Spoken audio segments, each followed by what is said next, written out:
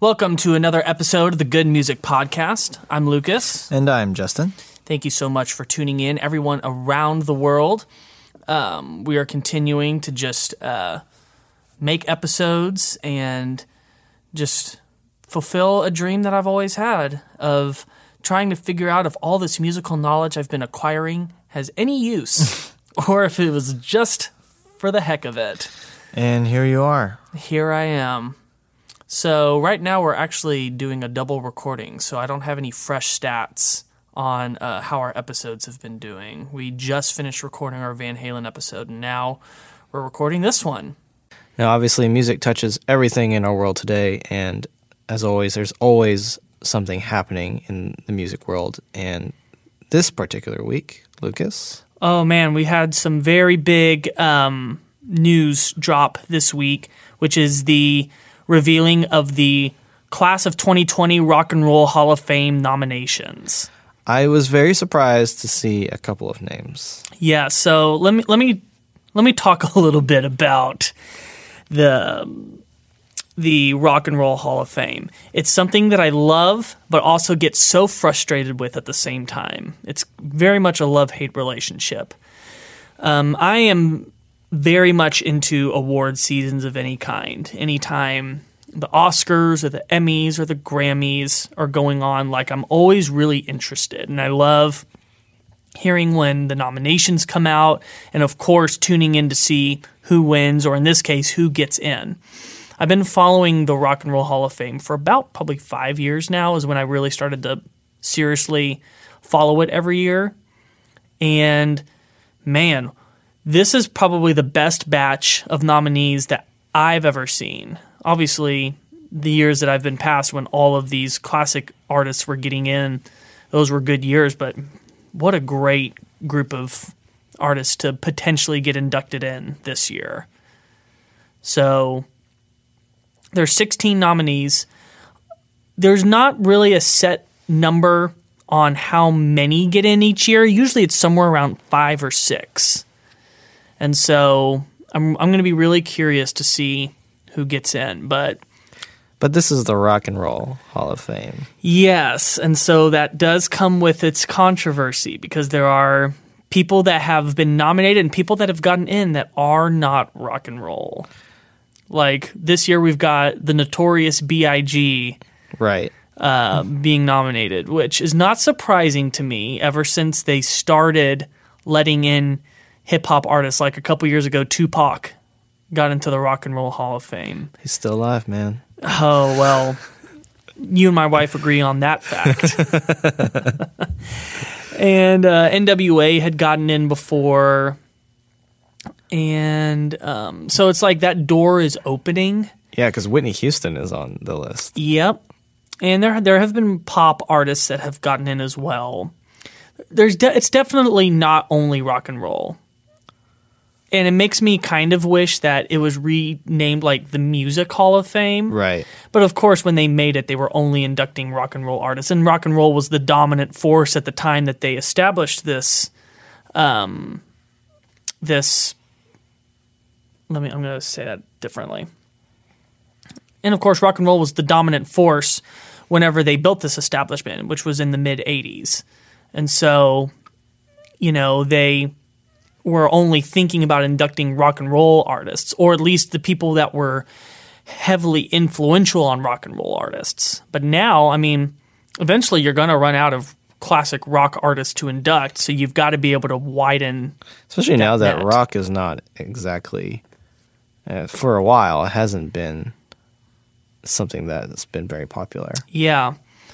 But it does make for some interesting conversation. There are a lot of people that get really irritated that pop and hip-hop and these other genres, even country, are being able to get into the Rock and Roll Hall of Fame.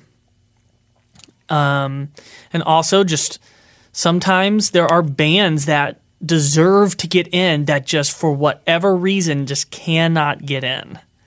There are bands that have been waiting years. Like last year, the Zombies finally got in. And they've been eligible since almost the time that the Rock and Roll Hall of Fame was established. and they just now got in, and they've been deserving of it the whole time. And so, and there's still tons of artists that still haven't got in, as have seen with the list of nominees, like the Doobie Brothers. Yeah, I was amazed that they haven't been inducted yet. Not only have they not been inducted, this is the first time they've ever been nominated. That's amazing. Which is just incredible to me. I just can't believe it. Like, there's been bands that have just waited forever. Like Journey just got in like 3 years ago. That's a travesty. And bands like Chicago and Def Leppard finally got in last year. Yeah, I saw that. Bon Jovi got in a couple years ago. And these bands have been eligible for a long time. The way you can't be eligible until it's been 25 years since your first significant release. So that's kind of the cutoff. So every year there's a new batch of artists that are eligible for the very first time. So as long as it's been 25 years, then you're able to get nominated. And the way it works is just there's this mysterious board of people in the music industry that just vote on it. And really, this is just to kind of highlight some of music's greatest contributions. Yeah. And the Rock and Roll Hall of Fame induction ceremony is always really fun to watch. A lot of times, I discover new bands that I really fall in love with after watching their induction ceremony. That's what happened to me with the Cars when they got in a couple years ago, which can't believe it took them that long to get in.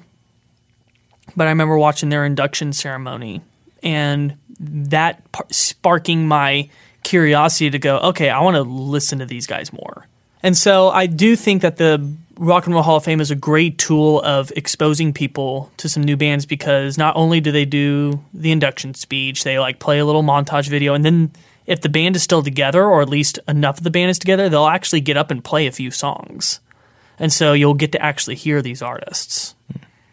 So it's going to be really interesting to see who gets in this year, because it is a really stacked field. And I feel like this year they're really trying to right a lot of wrongs of people that they have snubbed for a long time, like the Doobie Brothers, like Motorhead.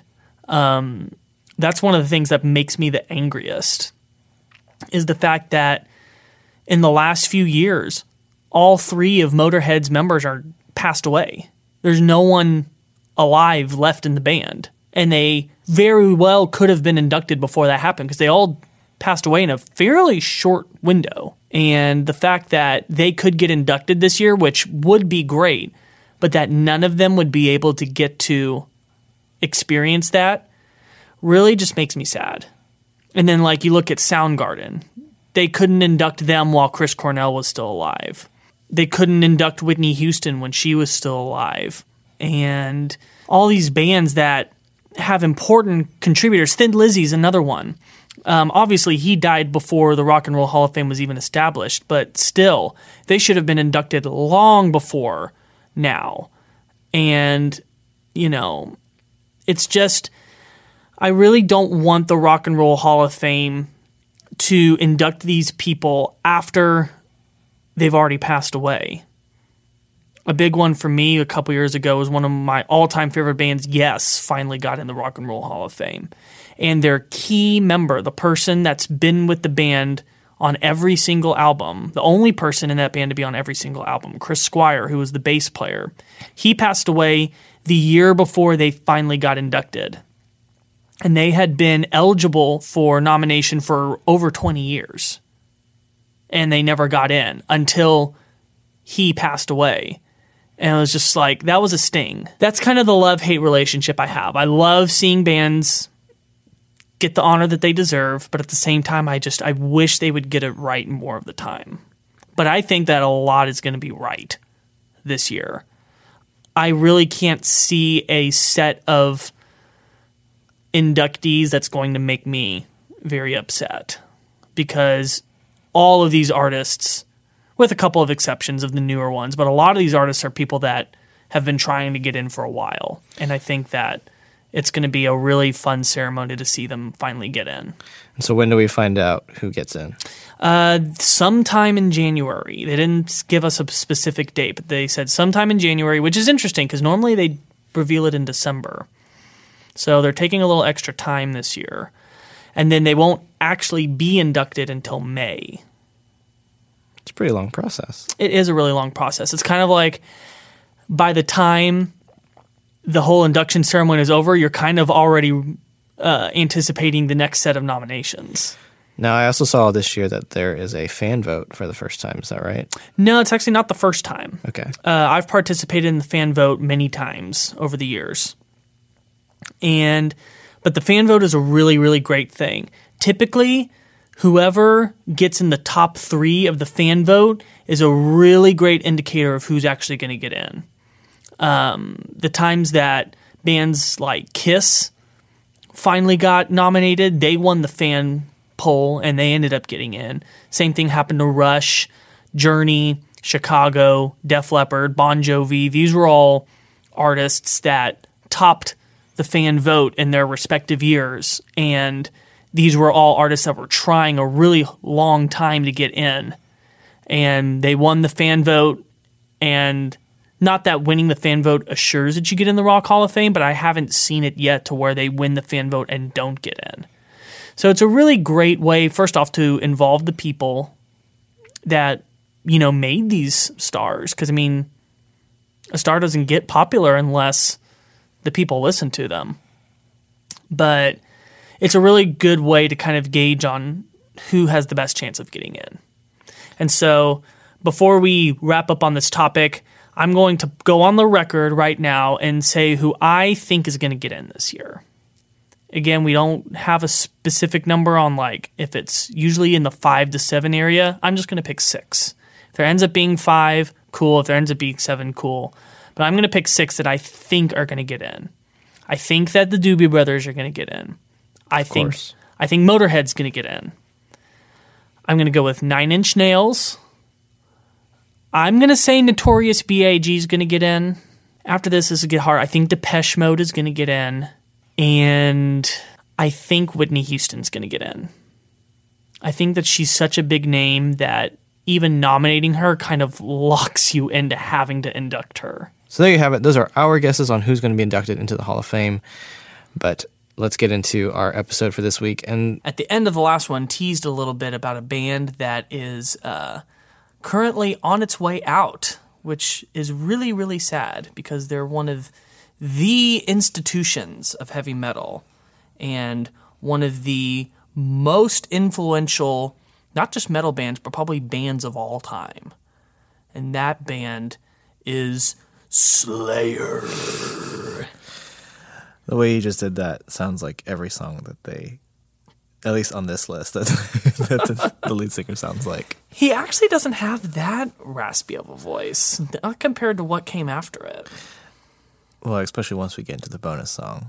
Oh, yeah. But we're getting ahead of ourselves. Yeah. First things first, Lucas, tell us who is Slayer? Slayer has always been 4 people. Not the same 4 people, but always 4 people.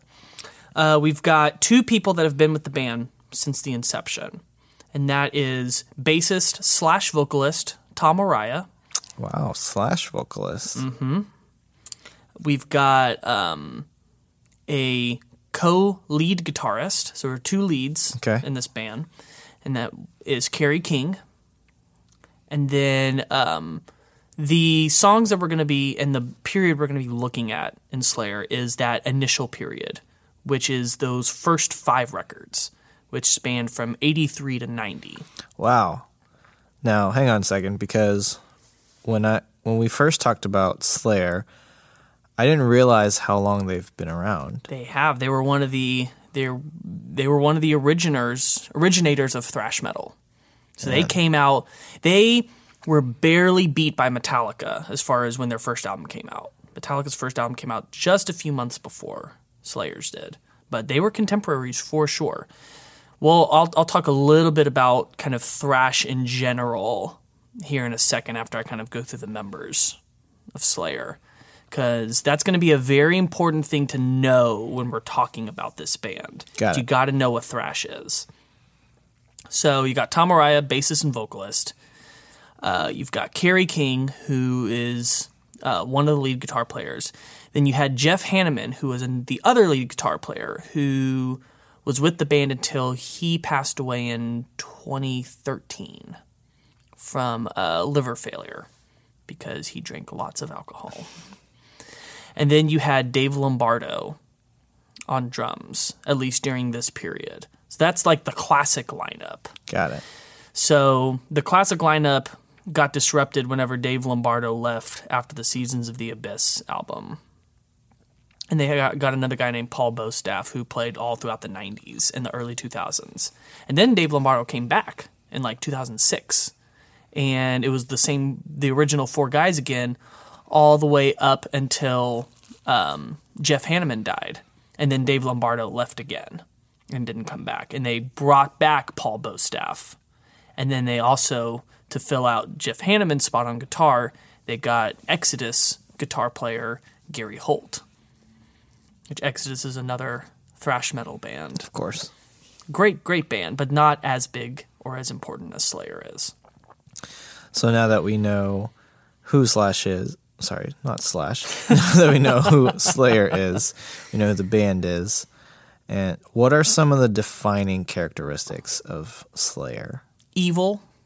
Okay. So they were kind of now, of course, they themselves are not evil people. Of course not. But, I mean, evil sells, as Alice Cooper showed, and just other bands throughout the years, they use it as a marketing tool. They know that, the more that parents and religious authorities and government authorities are offended and are telling people don't listen to it, the more the kids are going to want to go out and listen to it. Of course. And they have a worldview that is very confrontational. A very big aspect of why they write the way they do is because they want to present the way they see things in a very blunt and in-your-face way. They want to highlight the things that are going on in the world and tell you this is what's actually happening, whether you like it or not, whether you're offended or not, and we're going to tell you the way that we want to tell it. And so they're an incredibly controversial band, one of the most controversial metal bands of all time, more so than Slipknot ever was, just because they really pushed the envelope at the time that they were in their glory days, which would have been the 80s. And hang on, you said in the 80s, that was their glory days? Oh, yeah. So in the 80s, we had Slayer, a band like Slayer, that was just as big as a band like Van Halen. No, they weren't. So here's the thing. They weren't obviously on the radio. Okay. They weren't selling out stadiums. But the thrash underground movement was very, very big in the 80s. Okay. Again, underground. They never broke big like Metallica did.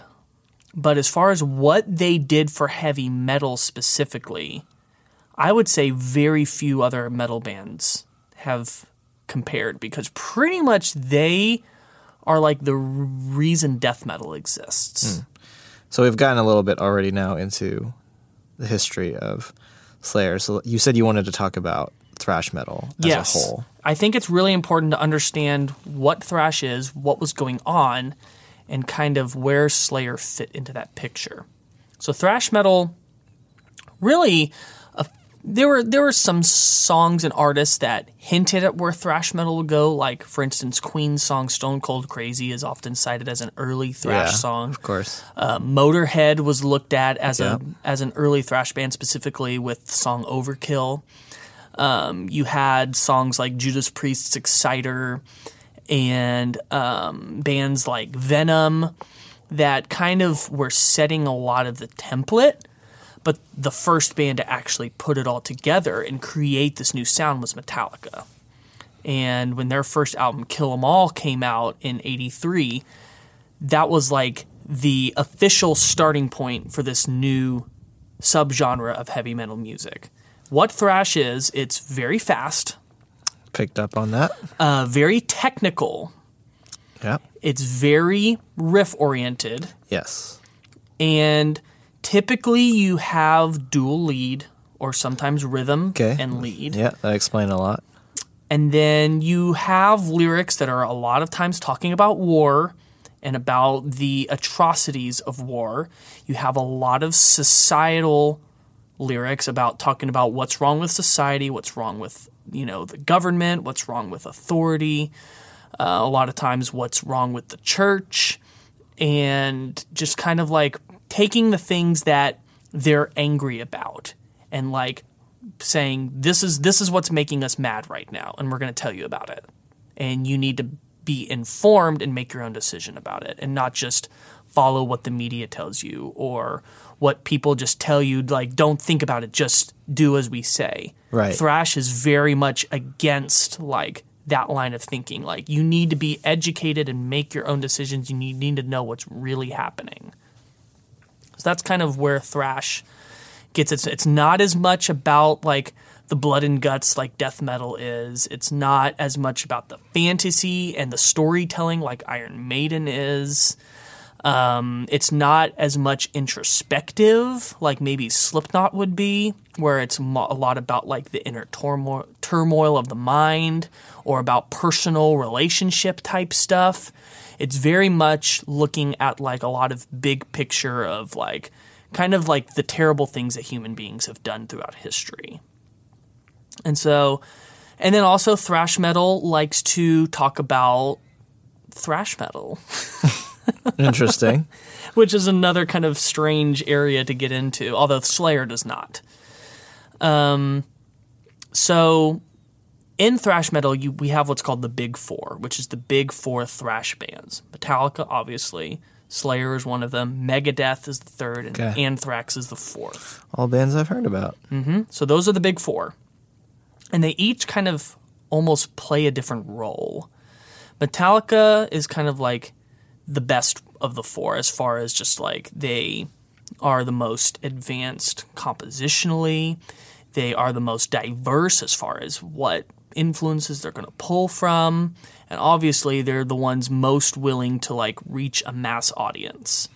Now, I can't remember if you said this last week, but you were saying that Metallica benefited from being on radio. Is that correct? Yes, but not for a while. Like, Metallica's first album came out in 83. They didn't get on the radio until 91. It was on their fifth album that they, like, broke big.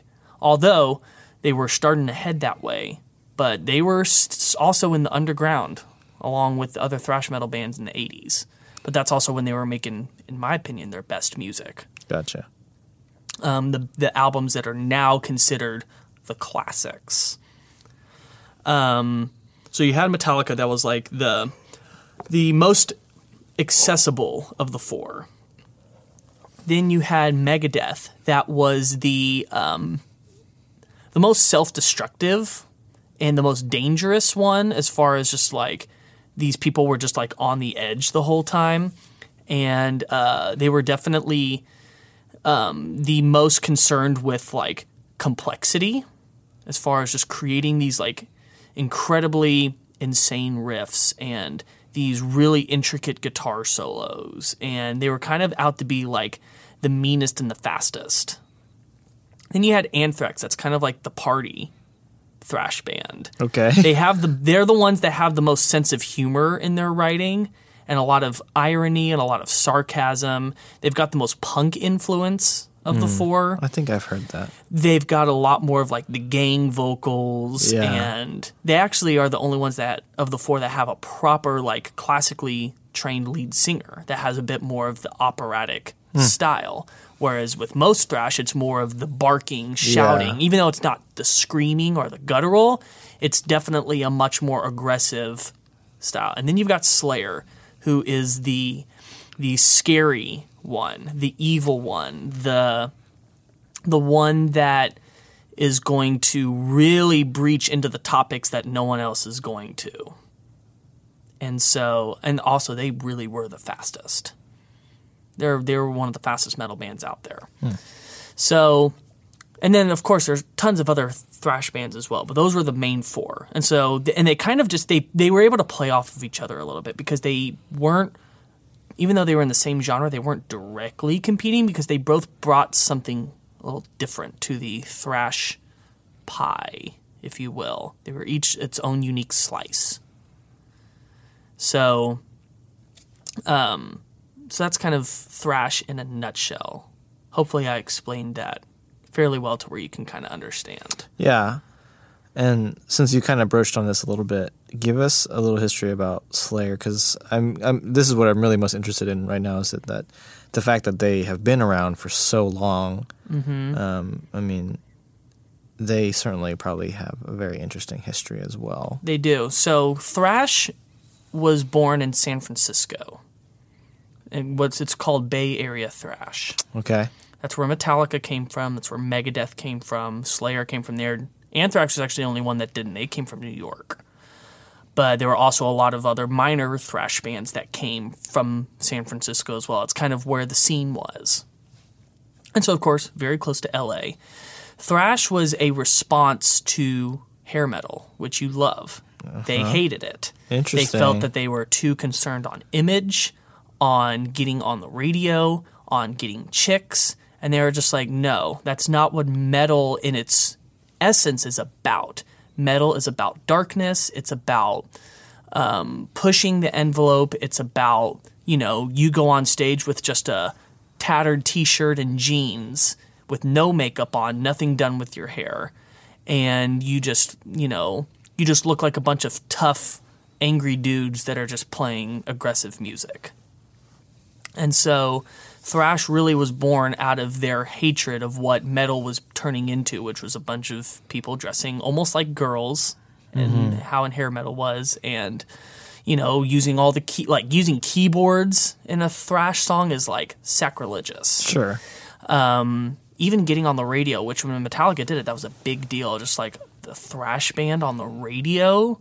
Like, a lot of thrash purists were really angry that Metallica did that because it was just like, you're supposed to stay underground and represent us. And they were just now you're in the mainstream. It was just like, oh, Metallica they sold out. Yeah. Exactly. But Slayer never sold out. I mean, I don't know how they ever could with a sound that they had. So, so they were a part of that scene in San Francisco. Their first album came out in 1983, Show No Mercy. Show No Mercy is one of the weirdest sounding Slayer albums because they're still carrying a lot of their Judas Priest, Iron Maiden influence as far as kind of the way they write their guitar parts. You have a lot more of the higher pitched screams from Tom Araya, whereas later he would abandon that. It's very much you can tell where their influences were, but that they're trying to do something a little more new. Then you've got the second album, Hell Awaits, and that's kind of like, okay, now they're stepping into what Slayer is, which is like very aggressive, very unmelodic, very dark, satanic metal. But they had a really, really crappy production. Like, the Hell Awaits album sounds terrible. Just because, they're not on, like, a big label. They're an underground band. They're kind of pretty much just trying to make the album on their own, in a way. Then we get to the third album, the seminal record, Rain and Blood, which is considered by many people to maybe be the greatest metal album of all time. Like, there's usually 4 albums that like are constantly battling each other for greatest metal album of all time. I kind of talked about this a little bit on the Iron Maiden episode. Yeah. You've got Black Sabbath's Paranoid. You've got Iron Maiden's Number of the Beast. You've got Metallica's Master of Puppets. And you've got Slayer's Rain and Blood. They're all kind of competing on what's the greatest metal album of all time. Depending on who you ask, it's going to usually be one of those 4. And the crazy thing is that Rain and Blood and Master of Puppets came out the same year, 1986. From the same area, too. Crazy. But here's the thing that was really cool about Rain and Blood. They got onto a proper label. And have you ever heard of a producer named Rick Rubin? Nope. He's actually known for producing hip hop. Okay. Like he did the Beastie Boys, and like he had never done hard rock or metal before. But then all of a sudden he's got Slayer. And so he applies the principles that he uses with hip hop to mixing Slayer. And you've got one of the best sounding metal albums ever made. And that was the album that kind of, as far as in the underground, just put on just like, okay, Slayer is like one of the leading bands that's pushing metal forward. The album is not even 30 minutes long, and it's got 10 tracks on it. That's how fast they're playing. Crazy. The songs are like on average clocking in at like 2.5 minutes. Wow. Because but it's incredible from start to finish, just what they're doing. And it's just a very fast record. So then the fourth album, South of Heaven, they're just like, we can't get faster than what we just did. So let's do the opposite.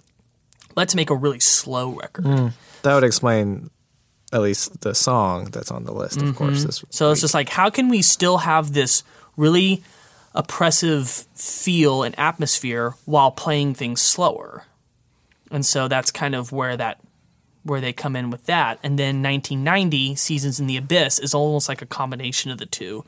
You've got really, really fast songs, but you've also got these slower, more brooding songs. Yeah, a little more experimental too, it seems like. And then after that album, Dave Lombardo leaves, and the band was kind of never the same after that. And again, like I had said in the Iron Maiden episode, it was really hard to be an experienced metal band in the 90s.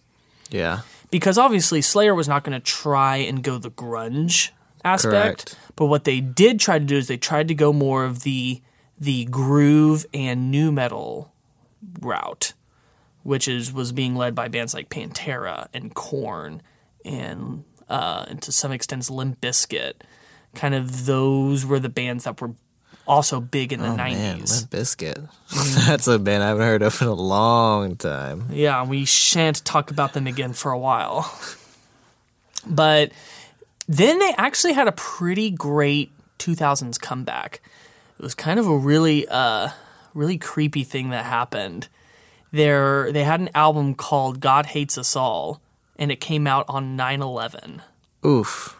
And so the album got pulled for a hot minute. And then obviously Slayer was just like, no, you can't do that though, because it's actually saying stuff that's like relevant to what's going on at this point, at least from their perspective. And so they were just like, we're going to keep releasing the album, but that's kind of weird that came out on 9/11. And then they just continued to make albums. Their last album came out in, I want to say 2015 or 2016, called Repentless. And so right now they're on their farewell tour. And last year I got to see them on that farewell tour in Oklahoma City at the Zoo Amphitheater. Wow. And what a show that was. Maybe the best concert experience I've ever had. I was down in the pit, like just body to body of just people going crazy. They had 4 opening acts, all metal legends. You had Napalm Death, you had Testament, you had Anthrax, and you had Lamb of God. And then they were all the opening acts, all people that could headline by themselves. And then Slayer comes on. And you're just like, I understand why these people were opening, because this is Slayer. And an incredible show. A show I will never forget for the rest of my life. I was so happy that I was able to get to them, and I got to see them at least once before they call it quits. Did you see that show with Dale? Yes, I did. Okay. I remember he told me about that. What a fun show that was. So yeah, right now they are on the last leg of the last tour. November 30th is going to be the final Slayer show ever.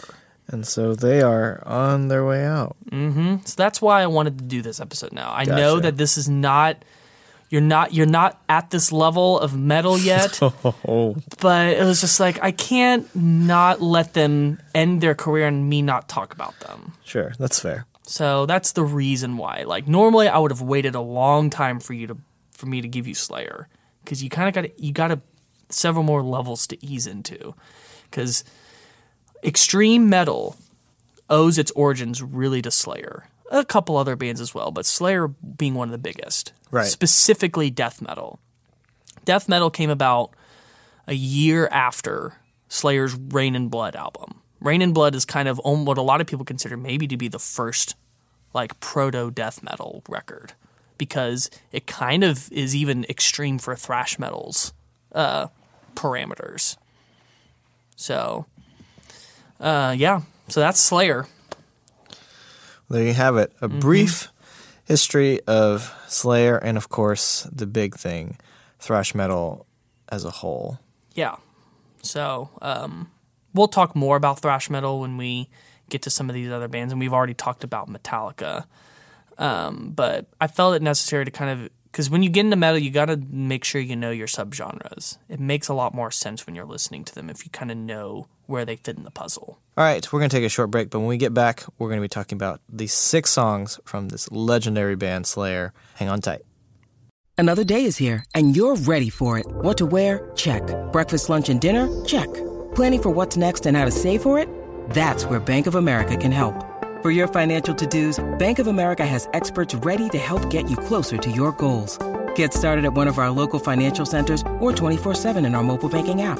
Find a location near you at bankofamerica.com/talktous. What would you like the power to do? Mobile banking requires downloading the app and is only available for select devices. Message and data rates may apply. Bank of America N.A., member FDIC. Welcome back to the Good Music Podcast. We are talking about none other than the mighty Slayer this week, who is on the last leg of their farewell tour right now. Really sad, because they're kind of one of the first metal bands to have to call it quits. We had Black Sabbath do their farewell tour a couple years ago. But really, besides that, like, all the other bands are still out there right now. And Slayer, compared to a few others, are not as old. They're in their 50s, maybe getting a little closer to 60.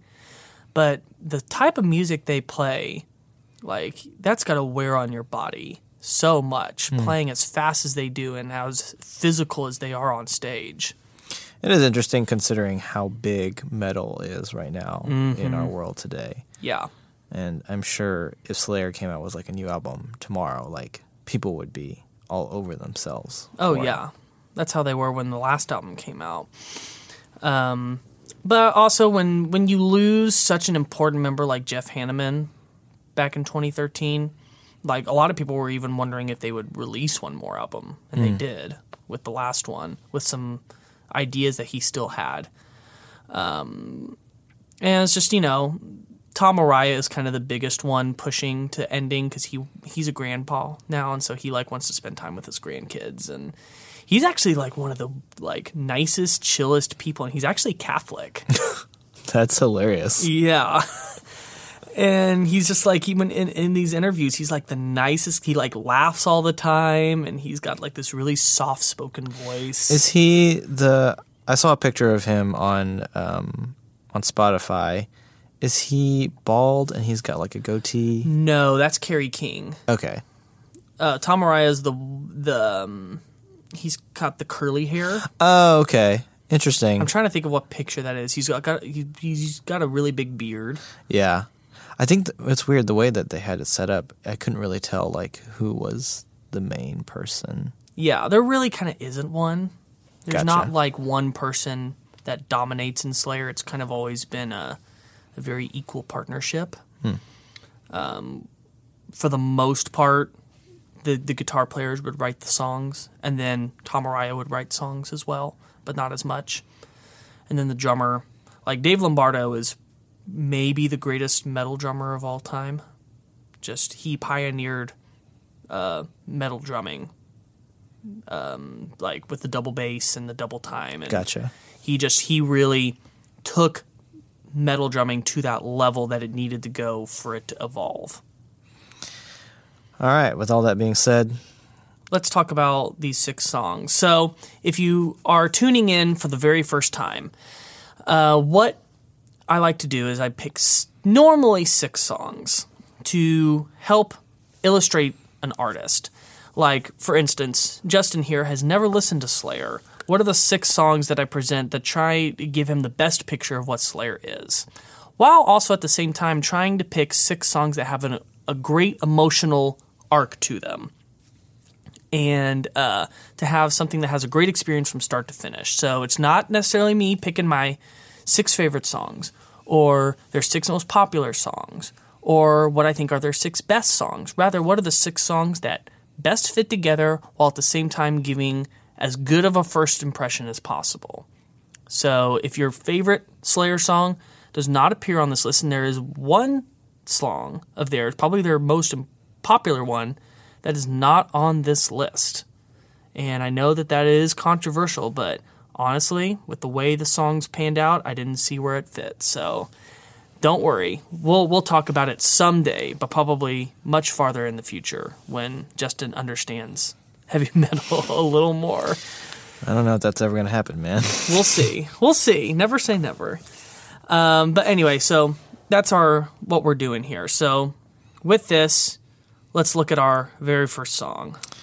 Angel of Death. Angel Now, of Death. Before we begin, I have to preface to our listeners, metal is not my favorite genre, and so listening through this list was very difficult for me. But I pulled through, and I do have some, let's just say, interesting tidbits for Lucas on what my thoughts were. I am very curious your perspective on some of these songs.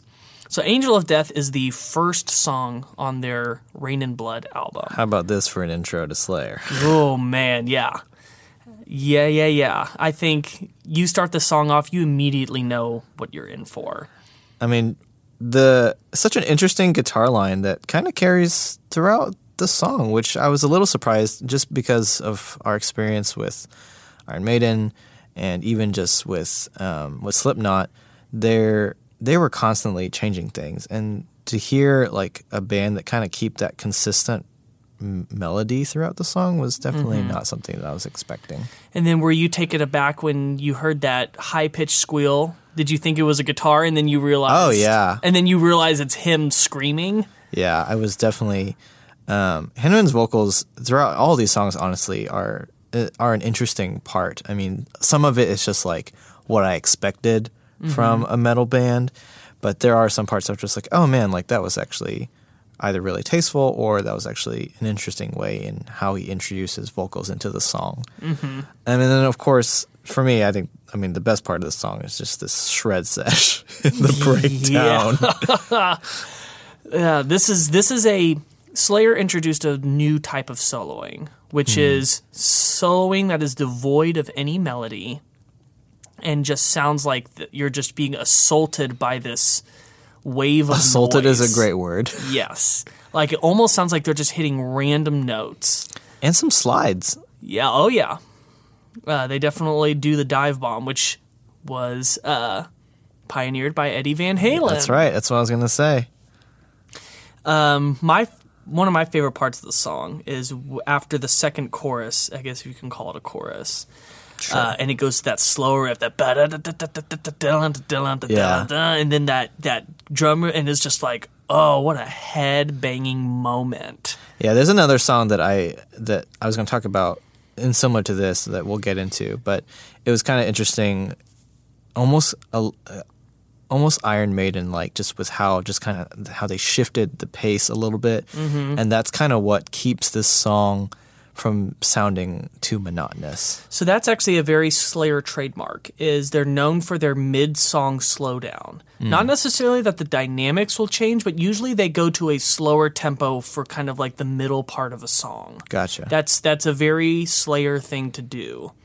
They do it on a lot of their songs. They have like a breakdown that they do. Again, it's not usually like going to something softer, but rather they're slowing it down and getting more into like a headbanger feel.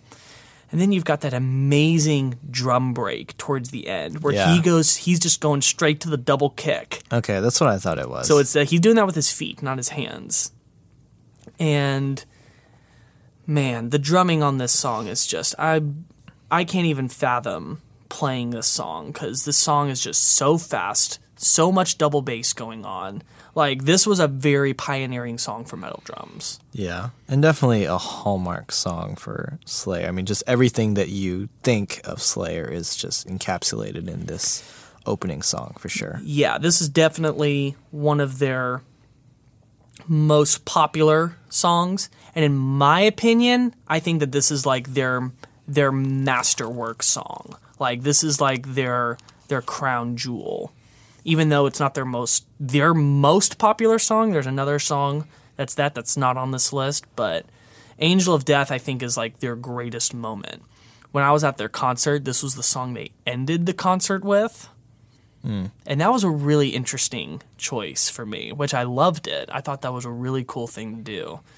And then let's talk about the lyrics a little bit.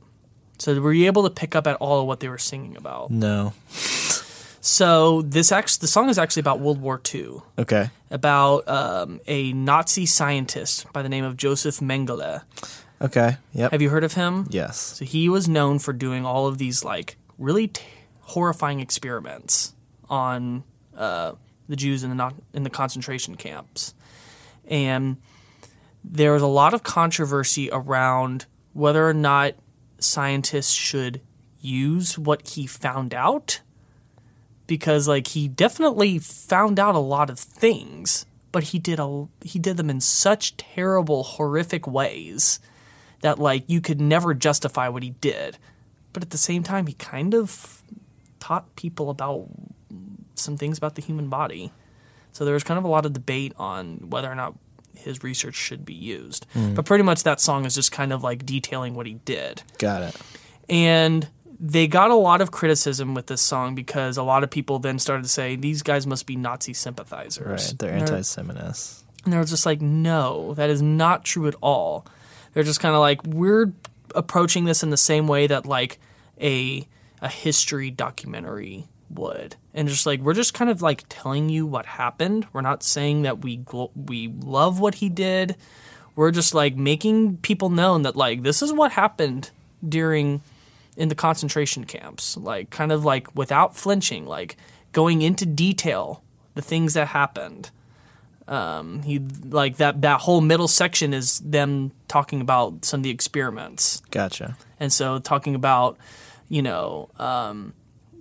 sewing people's heads together and seeing how long people could survive in a frozen water pail, seeing what would happen to your skin under extreme heat, injecting pressure into people's heads to kind of see how much they could take, like just a lot of really twisted stuff. But it's just kind of they're like presenting the facts. But they got a lot of controversy for it because it's also pretty gruesome. But I mean that's metal for you. And that takes us to our next song, Piece by Piece. So this is actually the next song on the Rain and Blood album. Gotcha. So I loved the 1-2 punch of this. And so you'll hear me use that term a lot, specifically when I'm talking about metal albums, because it is what it is. It's a punch. This is a much shorter song, but I love the groove throughout this song. It's kind of like a galloping style here. Because it's in that triple feel. Especially that opening riff right there. And then before it goes into the double time once the vocals come in. Mm-hmm. And there's a kind of an interesting break, like once the vocals come in, there's some interesting breaks musically that they bring in there. Mm-hmm. But this I don't think the song even hits the 2-minute mark. It's like 1:58 or something like that. So much speed on this song. But yeah, so much happens in it. Like they go through like so many different riffs without it sounding like they're just pasting a bunch of different riffs together. Well, and even just like from the vocal standpoint, like especially in the breakdown, Hanneman can't even get out all the words in time. There's that one part where he's just like literally flying through the words. So this song, they don't know who specific. They think the song might be about Jeffrey Dahmer and just about how he was a serial killer. But his particular MO is that he would save people's body parts. And so that's what this song is about. It's this, this serial killer that's literally keeping body parts as a trophy. Piece by piece. Piece by piece. I do like the ending on this song, though, especially. Yeah. when you feel the tension rising as you get to the end, and he hits that last piece by piece, and it just ends right there. Yeah, I think it's a really good way to end, especially just based off how much speed they've been going at the whole time, and then to end so abruptly is actually kind of really nice. Yeah, this was a song I didn't discover until a little bit later into listening to Slayer, but it was kind of like once I heard it, I was just like, oh my gosh, this is an incredible song. And so this is one of my favorite songs to just just go crazy to. A lot of when I listen to Slayer, I'm not like listening. It's kind of more of like I get into a zone of just me headbanging and like shaking my arms and just almost going into like this primal mode. For a lot of metal music, that's kind of what the point is. Yeah, I've gathered that. You're not like listening for hooks. You're not listening for a lot of moments, although there are some. It's kind of more about the experience. You're just like letting go and just like letting inhibitions take over. Yeah, or like letting the raw aggression that's in you like get out of you. Like I find myself very peaceful after I listen to Slayer because I kind of feel if I have any bad mojo in me, it kind of just like leaves my body. It's kind of like, okay, I feel really calm now. Which is, Slayer says that's how they feel. They get off of stage and they're just like, they feel really zen. Well, that takes us into our next song, Die by the Sword. Yeah, so this is off of the first album. Okay. So this is the song that I really wanted to use to kind of show what they sounded like in that beginning phase and how it really sounds different than all the other songs. Yes, it does. It sounds a little more traditional metal. Obviously, they've already got that darkness injected into it, but you can hear more normal metal riffs and guitar lines, and even soloing is a little more normal on this song. I kind of felt like it kind of sounds like an AC/DC song, but just sped up by a lot. Or like a really dark Iron Maiden song. Yeah, like there's a lot of, like you said, a lot of noticeable riffs that you're just like, oh, especially melodic riffs that you normally wouldn't have found on some like of the you other could stuff. hum along to it. And so, that song I kind of wanted to use deliberately as a way to show. And also, it's a ripping song. Yeah, although they slow down later in it, which you're not really expecting, which was kind of a nice kind change. Of switch that dun dun dun dun dun dun. And interesting use of, I can't tell if it's like a whammy bar or if they're just using their fingers. Like, is there some kind of effect that happens in that same breakdown as well? Yeah, they're known for using their whammy bar a lot. Okay. So I think that's what's going on there. And then the vocal effect during the breakdown as well to kind of give it that scarier sound. Yeah. It's kind of funny you said it already, but just like there's a lot of hallmarks of just traditional, like more mainstream metal music in here, which isn't really what I would have thought of when it came to Slayer. Yeah, the first album, they're kind of still figuring out what their unique sound is. Because like whenever the band first met up, like the way that they bonded and grew as a band is they would play like Judas Priest and Iron Maiden covers. So that's what they established themselves as, and whenever they would go club, that's like predominantly what their sets were. Gotcha. And then they kind of started to develop more on their own. So this takes us into our fourth song, South of Heaven. So this is when we get a little bit of a change of pace here. This is probably the most interesting song to me. Yeah. On this list. Just because I really kind of like this ominous intro guitar line. It's very interesting. I like that it's kind of just like bare by itself, like there's nothing else around it, and it's just kind of doing a lot of the heavy lifting. You can even hear the strings being struck by the pick. Absolutely. Where normally you don't notice that. Like you can hear the impact of the pick hitting the strings on that. I also love how it just builds throughout the entire verse and then into the chorus with the halftime before it finally kind of, goes floor to the floor, what you would expect. Kind of where you can feel it like it going off the rails, but in a good way, where it's like it's building towards that moment of chaos. I think the drums also sound so good on this track particularly. Yes, and I think it helps that he's playing slower and you can really hear the hits. Yeah. But like all those tom fills that he does throughout the song are top notch. This song, I mean, for whatever reason, I was going to ask you, just because earlier in the first segment you had mentioned just about the new producer that they had. Did he produce this particular album? I don't believe he did, but Okay. they definitely, it's kind of like the bar was set on what they wanted to sound like, because they all agreed that like this Rain in Blood sounded Yeah. incredible, and so they're just kind of like, we're gonna do whatever we need to do. I would have to check if Rick Rubin produced them again, but I want to say he didn't. Yeah, because this, for whatever reason, like, I mean, with the other three songs, like this song in particular just sounds really good. Like, Yeah. it sounds very well produced compared to some of the other. And maybe it is because of just the way it's played. Yeah. You can hear everything a lot more. And yeah, it's just, again, they wanted to deliberately take a slower approach to this album. There's a couple of faster songs on the album, but like more of the songs are more mid-tempo to slow, and just kind of really creating a different atmosphere. But still, it's just like you hear the song, it's like, it's Slayer. Yeah. It's definitely Slayer, but it's different. Slayer was really good about keeping things fresh while still staying very true to themselves. They never in their career went off into areas where you're just like, what are they doing? This is not Slayer. But they were always changing things up in very small ways to where they weren't making the same album over and over again. And so South of Heaven is a really good indication of kind of how they were able to change, because they could have just made another Rain in Blood, Sure. where they're just playing like these fast, heavy riffs, and I think that's really admirable of them to kind of try and figure out a new way, and to do it so well to where when they make the change, they don't alienate all the fans they made with Rain. Like South of Heaven is like, everyone's just like, yeah, this is among the best Slayer ever did. It's not a polarizing album at all. So something new that we hear on this track that's not in any of the previous tracks is the ending. Just with the guitar feedback. Like, very long. Yeah, it's incredibly long. And if you hear at the split second right before it changes tracks, you can kind of hear the cymbals swell into what would be the second song on the album. Gotcha. And I really like how they end the song with that. Yeah. Because it gives me a really good opportunity on where I want to go next with the set, into one of my favorite Slayer songs. Chemical Warfare. Chemical Warfare. I think I could have guessed this was your favorite song.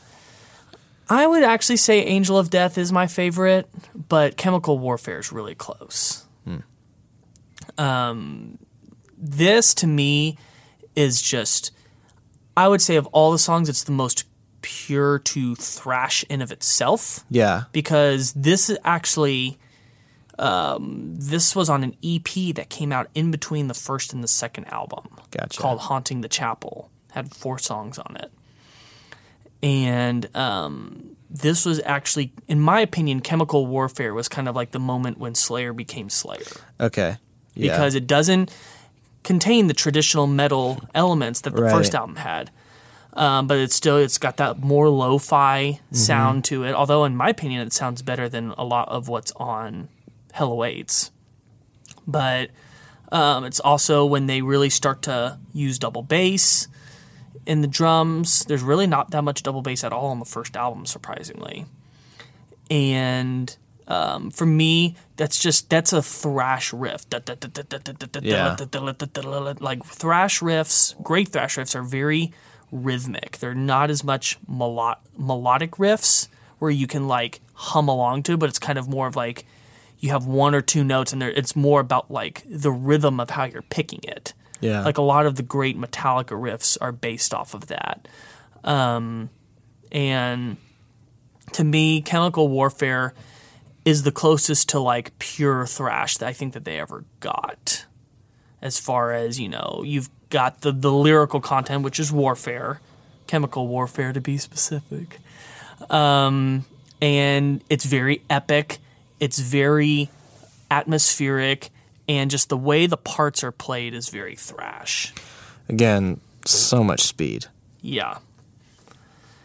But this is actually a longer Slayer song. This is about a 6-minute song. So it's kind of a little bit opposed to what their MO is, which is kind of crafting shorter songs. Although in the beginning days, they crafted longer songs. And kind of as they got more into their career, they were shortening their songs.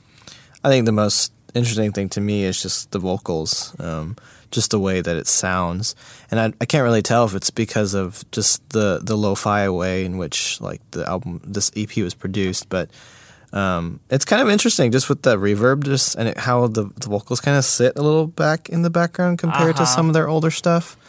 It sounds really good. This is one of my favorite Tom Araya performances vocal-wise. Just, he sounds really good. And then I love it whenever they do, again, the slow down in the middle, and then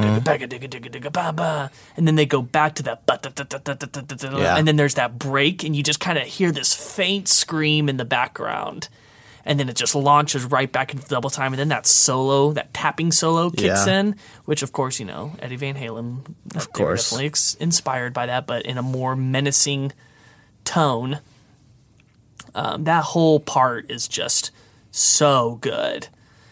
And for me, there's so many great transitions in this song. Yeah. Transitions that when I hear it, I'm even thinking about it right now, I'm getting chills because it's so well done and it's so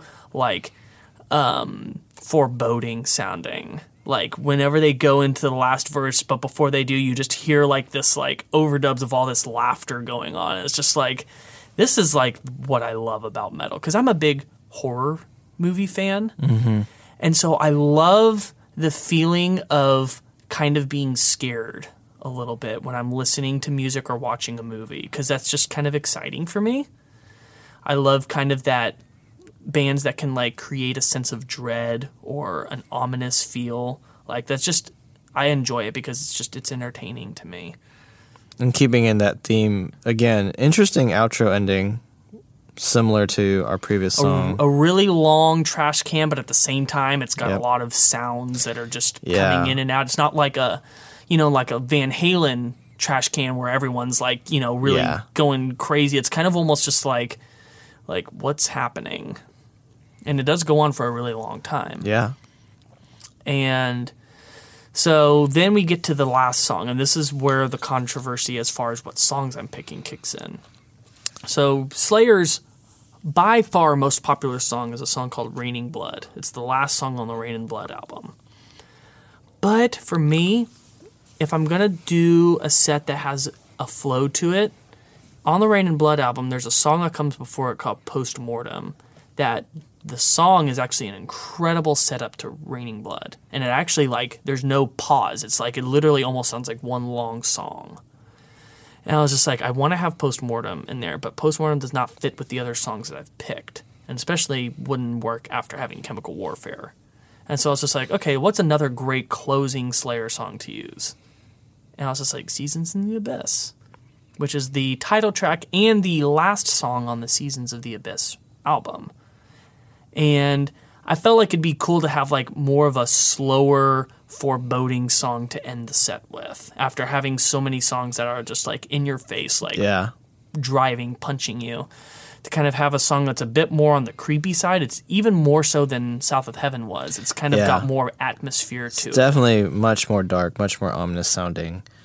Even just kind of how the rhythm guitar riff is played, just how they just kind of they hit it and then they just kind of let it ring out, and how it just kind of fades away. Is really, really dark sounding. Still kind of almost a little melodic with the guitar riff there. Mm-hmm. And then we also have our only instance of melodic singing. Yes. But it doesn't make it less creepy. It actually makes it kind of more creepy. Yeah, it's also kind of creepy that the instrumental is so long before the vocals actually come in. Mm-hmm. It's definitely takes its time setting up the song. Which I love it when songs do that, when they kind of take their time in the intro, like when that clean guitar comes in, that and you're just that you're kind of in for something epic. This is also a very long song. Yeah. It's another one of the longer ones in their discography. They're not known for making songs at that length. And I think you had mentioned earlier in the first segment that Seasons in the Abyss is a little bit more experimental for them too. Yeah, so pretty much Seasons in the Abyss is a common. If you were to mush Rain and Blood and South of Heaven together, you get Seasons in the Abyss. So you've got incredibly fast songs like War Ensemble. But then you've got your slower songs like Dead Skin Mask and Seasons in the Abyss. But they also really up the ambiance on that album. Yeah. They use a lot more sound effects, a lot more like kind of washing guitar sounds that are kind of fading in and out to create like this atmosphere. And also the recording quality is a little lower on this album, but I think that was on purpose. I think it's because they wanted to have that be a little bit a part of the ominous aesthetic. Yeah, it feels like just an overarching theme of just this album and everything they were trying to accomplish. I think that definitely helps them just because everything feels a little bit more mushed together. Mm-hmm. You can't really discern like what ends and what begins, where everything is, and I think it certainly helps their cause. I think they picked the right amount of lo-fi to put on it. Yeah. Like it's not lo-fi like their early stuff because there's still a bit of a refinement to it. Yeah. But you can tell it's an intentional rather than we just don't have good recording equipment. And then, interesting enough, another outro that's similar to the last two songs. Mm-hmm. That was on purpose. That was definitely in mind whenever I was putting this together. So we have the more sudden endings in the first three songs, and then we have the prolonged, chaotic outros on the second three songs.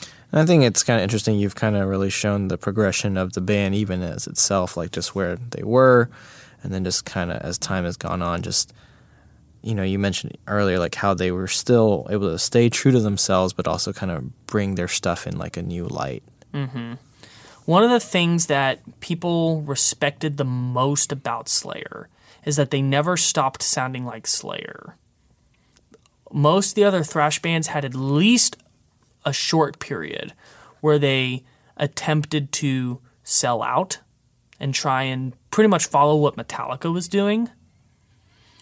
Like Megadeth had a pretty substantial amount of time in the 90s where they were chasing after Metallica. Right. And then Anthrax tried to kind of do the grunge thing because, again, they were a little more lighthearted, so they kind of could get away with having a bit more of a rock feel rather than metal, and fans did not like it, and it's not very good. But Slayer always stayed dark. They always kept the important ingredients. And while they did dip a little bit in the 90s, it didn't dip as much as the other bands. Even Metallica had a dip in the 90s once they found fame. They definitely went too far into the commercial realm and did some questionable musical things. But like Slayer kind of never chased after that. They always, if they were going to change things up, they stayed in what was going on in the underground. And so that's kind of the respect that all these fans have for them, is that they never had like a really low period like some of the other bands did. Gotcha. They kind of always still maintained a somewhat high level of quality. Well, there you have it. That's Slayer. So we will come back in a little bit, talk about our bonus song, and then we'll get Justin's final thoughts. So stick with us. When you need mealtime inspiration, it's worth shopping Kroger, where you'll find over 30,000 mouth-watering choices that excite your inner foodie. And no matter what tasty choice you make, you'll enjoy our everyday low prices, plus extra ways to save, like digital coupons worth over $600 each week. You can also save up to $1 off per gallon at the pump with fuel points. More savings and more inspiring flavors make shopping Kroger worth it every time. Kroger, fresh for everyone. Fuel restrictions apply. Hey everybody, welcome back to the Good Music Podcast. We are talking about the legendary band Slayer, and the reason why we're talking about them is because they're finally hanging up, I don't know, what would you call it? The mantle. The straps? The strings? The strings. Yeah, November 30th is going to be the last concert, and it's actually in L.A., which is pretty fitting. Cool. Yeah. I mean, they're a San Francisco band, but still, L.A. is, where everything was happening. Of course. And so they're going to be at the Forum. And so, again, really glad that I got to see them in Oklahoma City last year. Get to be able to say that I've seen them once and saw a bunch of awesome opening acts as well. Sure. And yeah, so we just finished talking about the 6 songs that we picked for this set, which to recap was Angel of Death, Piece by Piece, Die by the Sword, South of Heaven, Chemical Warfare, and Seasons in the Abyss. So now we're going to talk about the bonus song. Now, typically, the bonus song is a song that you've normally chosen because it's either somewhat related to the band or there's in the same genre or just something, even in the instance of the Cars episode, it's just part of the term of the band. So what is the connection here? So we have a band called Creator, and that's Creator with a K because that's really metal, with the song Riot of Violence. So Creator is a part of another thrash big four, but they're called the Teutonic Four, and it's the big 4 thrash bands from Germany. Oh, interesting. So those 4 bands being Creator, Sodom, Annihilator, and Destruction. All one-worded. Yes. bands. All from Germany, and so they kind of like are a big 4 in their own. Creator was the biggest one of those 4. But they have a lot of similarities sound-wise to Slayer. So this song, Riot of Violence. Yes.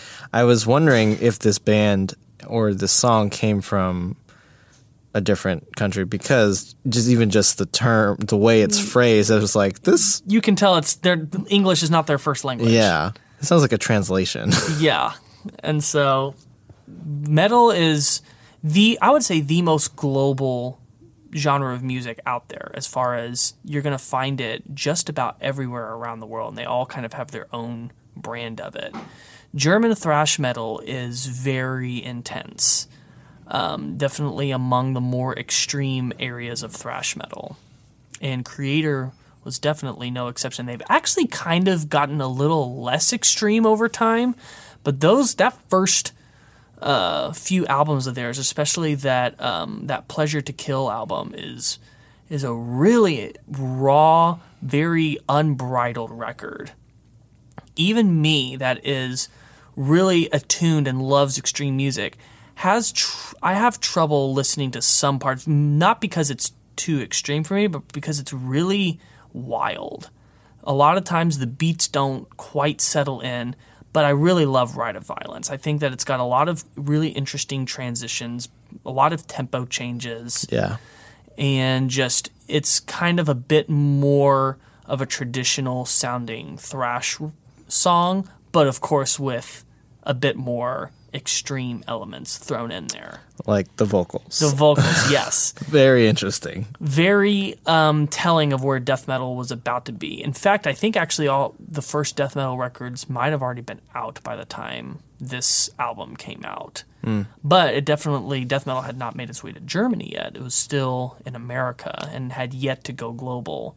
So whether or not they were influenced by this first wave of death metal, or if they were kind of still predicting what was rising, I'm not quite sure, but definitely even more extreme vocals than Slayer had.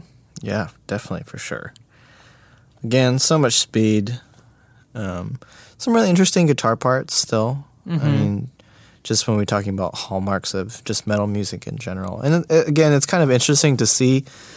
You know, last week we talked about, Van Halen and even, the week before we talked about Iron Maiden. It's just so interesting to see kind of the progression and just how, like, all that has led us to here, just how and it's so interesting to me, like, musically, just how a little bit more aggressiveness, a little darker in tone, and this is where you end up. Like, it's not far off. Yeah.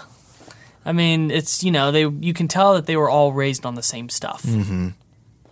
It's just these people just happen to have the ideas of what if we made it sound this way. And they also took it from a German perspective.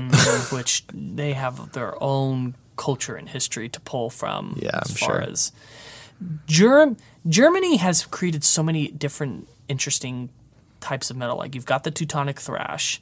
You've got like how we talked about power metal. Remember Halloween, the bonus song from Iron Maiden? They're from Germany. Right. And so you've got the beginning of power, which is like so opposite from where thrash was. Yeah. As far as just, the brightness and the melody. Yeah. And then you've got the aggression of, and then you also got a band like the Scorpions that are from Germany as well. And you're giving me a blank stare, which makes me happy because that means I'll get to introduce you to the Scorpions someday.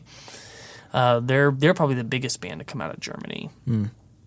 But yeah, they're able to kind of create these different metal landscapes that all are very different from each other, which is very cool to see. Well, that wraps up our episode for today. Yeah, so let's get your final thoughts on Slayer. Whew, man, this was a really hard listen for me. I mean, right from the get-go, you get smacked in the face. Yeah, there's no easing into it. No, there really isn't. But I think just having gone through all the bands that we've gone through so far, just delving into the metal world, it's been really interesting to see and being able to hear the differences between some of these subgenres I mentioned earlier, just the connection and just how interesting it is to see like how it's progressed. And it's really hard to not appreciate just the level of skill and just the intensity and just the energy that comes with the music. And you had mentioned earlier, like when you listen to them, like it kind of brings out this primal like instinct, and you just kind of like banging your head and like throwing your arms around. If you'd have seen me at the Slayer concert, you would have been shocked. Like, I was a maniac there. I didn't like push people, but I was just like I didn't even care what people thought around me because they were all doing the same thing. Yeah, I'm sure. It was so fun. That's funny. So fun. But yeah, it's just I think it's interesting too how the last three songs that we talked about, or specifically about South of Heaven, like how just even just an upgrade in the quality of their production and their music, just how that just made a difference. I think that was really the only song that I actually enjoyed. I think it was just the most musically interesting. And I'm a little biased just because anytime there's something at halftime, I'm just like, all right, I'm about that. Yeah. So it wasn't as bad as I thought it was going to be, but it also was kind of like, this is what I expected. Yeah. Hey, that's actually generous from what I was thinking you would react to, which is good. And this was definitely a much better conversation than I thought was actually going to happen. Yeah. So that's a bonus. Yeah, that is good. I'm really happy with kind of how everything went.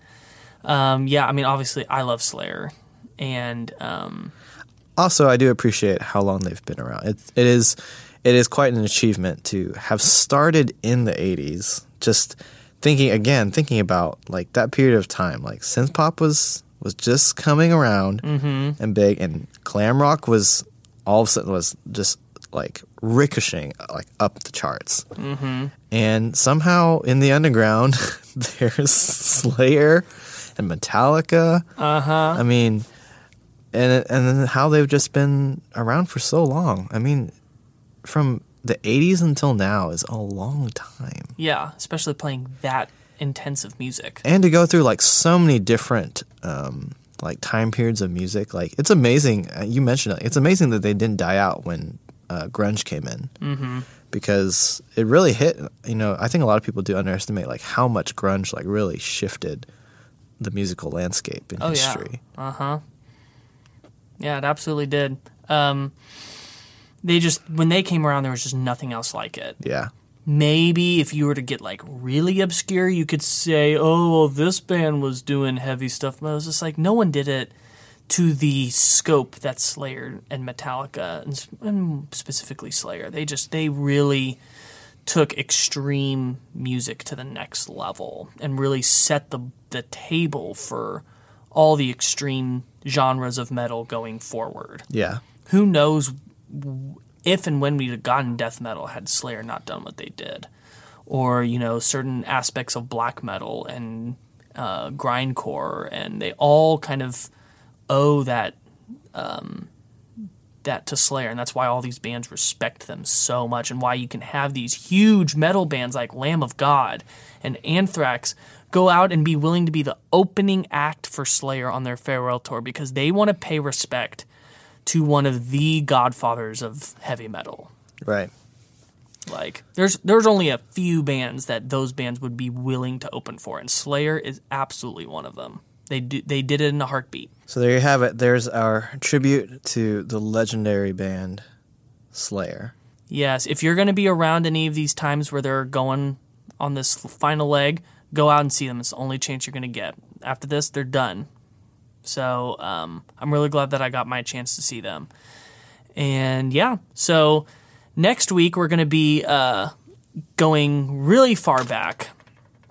We're going to be looking at one of the original bands that came over in the British invasion and looking at how they actually really progressed music moving forward and brought a lot of important ingredients. So come by next week for that. And thank you so much for listening to this episode. Please hit the subscribe button, leave a review. Let us know what you think, what artists and songs you would like for us to cover in a future episode. And make sure to check out these songs in Spotify. The instructions for finding that are in the description. Also, there's a link for you to be able to donate and support our channel. And thank you so much again for listening. I'm Lucas. And I'm Justin. Keep on listening to good music.